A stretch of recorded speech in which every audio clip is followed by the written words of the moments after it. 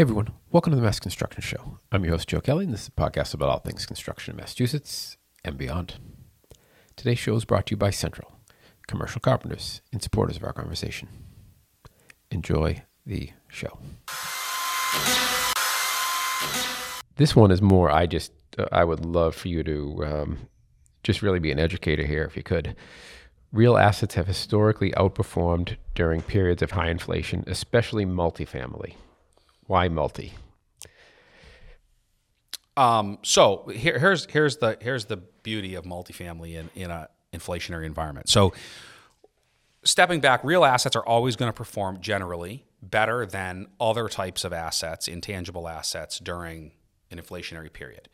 Which and I'm going to stop you for a second. I get that, right? Yeah. So like copper, sure, real estate in general, they're gonna increase in value. So when you start to talk about real estate, you got a bunch of different sectors, right? Which people are generally familiar with. You've got housing, right? For sale product, let's deal with rental housing because that's what we're talking about. So you got multifamily of all flavors, affordable, workforce, senior, whatever. Multifamily housing. You have office. You have industrial, warehousing, logistics, cross dock, that kind of stuff. You have office, you have hospitality, you've got all these different flavors. What's unique about multifamily is we generally set the rent rolls on 12-month cycles. Maybe there's some 6-month leases, maybe there's some 14 or 15 or 18-month leases. But in a rapidly inflating environment, you want the ability to reset your rent roll often. So if you bought an office building and set the rents today on a whole bunch of, I have a 10-year lease here, right? A whole bunch of 10-year lease. So we're in a great example. I signed the lease here a year and a half ago at a certain rate. That rate in an inflationary environment, that rate's fixed for 10 years.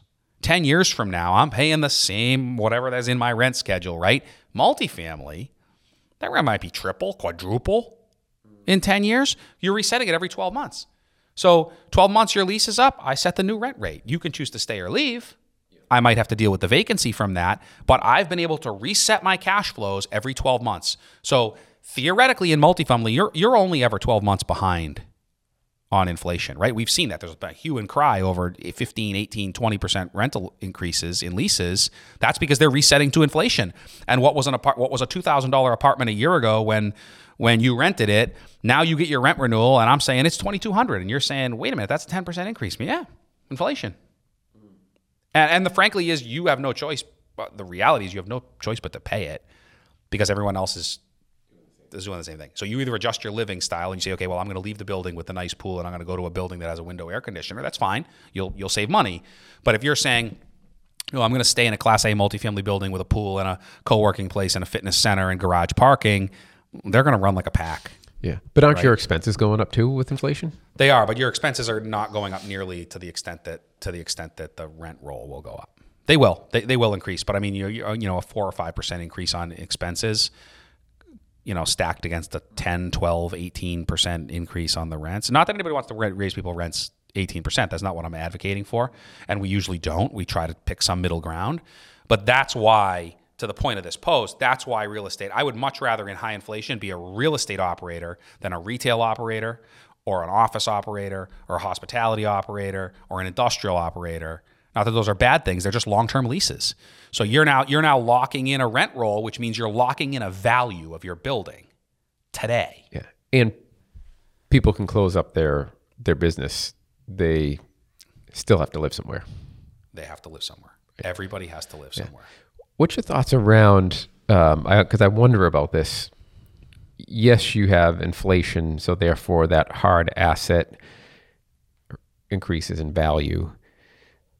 But then there's the interest rates going up, and you say, so therefore the affordability factor, that goes down. Is it in multifamily? You're not always taking a note on it, and that's what no, most of what we do is that levered. Balance? I think the answer to that would differ based on where you are. So if you were in an extremely balanced market, supply and demand wise, that would be much more impactful. But the reality is, in a radically undersupplied market like Boston, the United States in general, but in particular, Boston is radically undersupplied. The demand for product outweighs the increased cost, right? So yes, theoretically, increased interest rates are going to raise cap rates. They're going to depress values. People are going to go live somewhere else. The reality is they don't here, right? And people will still buy multifamily buildings with a 7% interest rate. They will.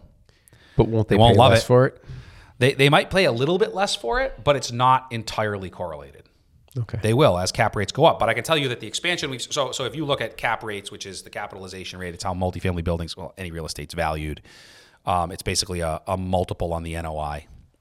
So the net operating income. So if you take cap rates, they've expanded, I would say, about 100 basis points. 1%. So meaning from like 5 to 6 or... They went from, say, core like 3.5 to 4.5 right now. Okay. Maybe there's some stuff that you get it further out, maybe some stuff at 5. But like they've expanded about 100 basis points. What have interest rates expanded in that time period? To buy multifamily real estate from 2, they've expanded 600 basis points. Yeah. Right? So there is an expansion. Theoretically, you dropped in value a little bit, but not necessarily correlated at all to the full interest rate, right? Interest rates went from 2%. There was interest rates in the ones, right? You could get interest rates at 1.85, 2%. So you went from 2% to now 6%, 7%, 8%, depending on the asset, the town, the leverage, stuff like that. That's way more impactful than the cap rates. Interesting. I love that. That's a great education.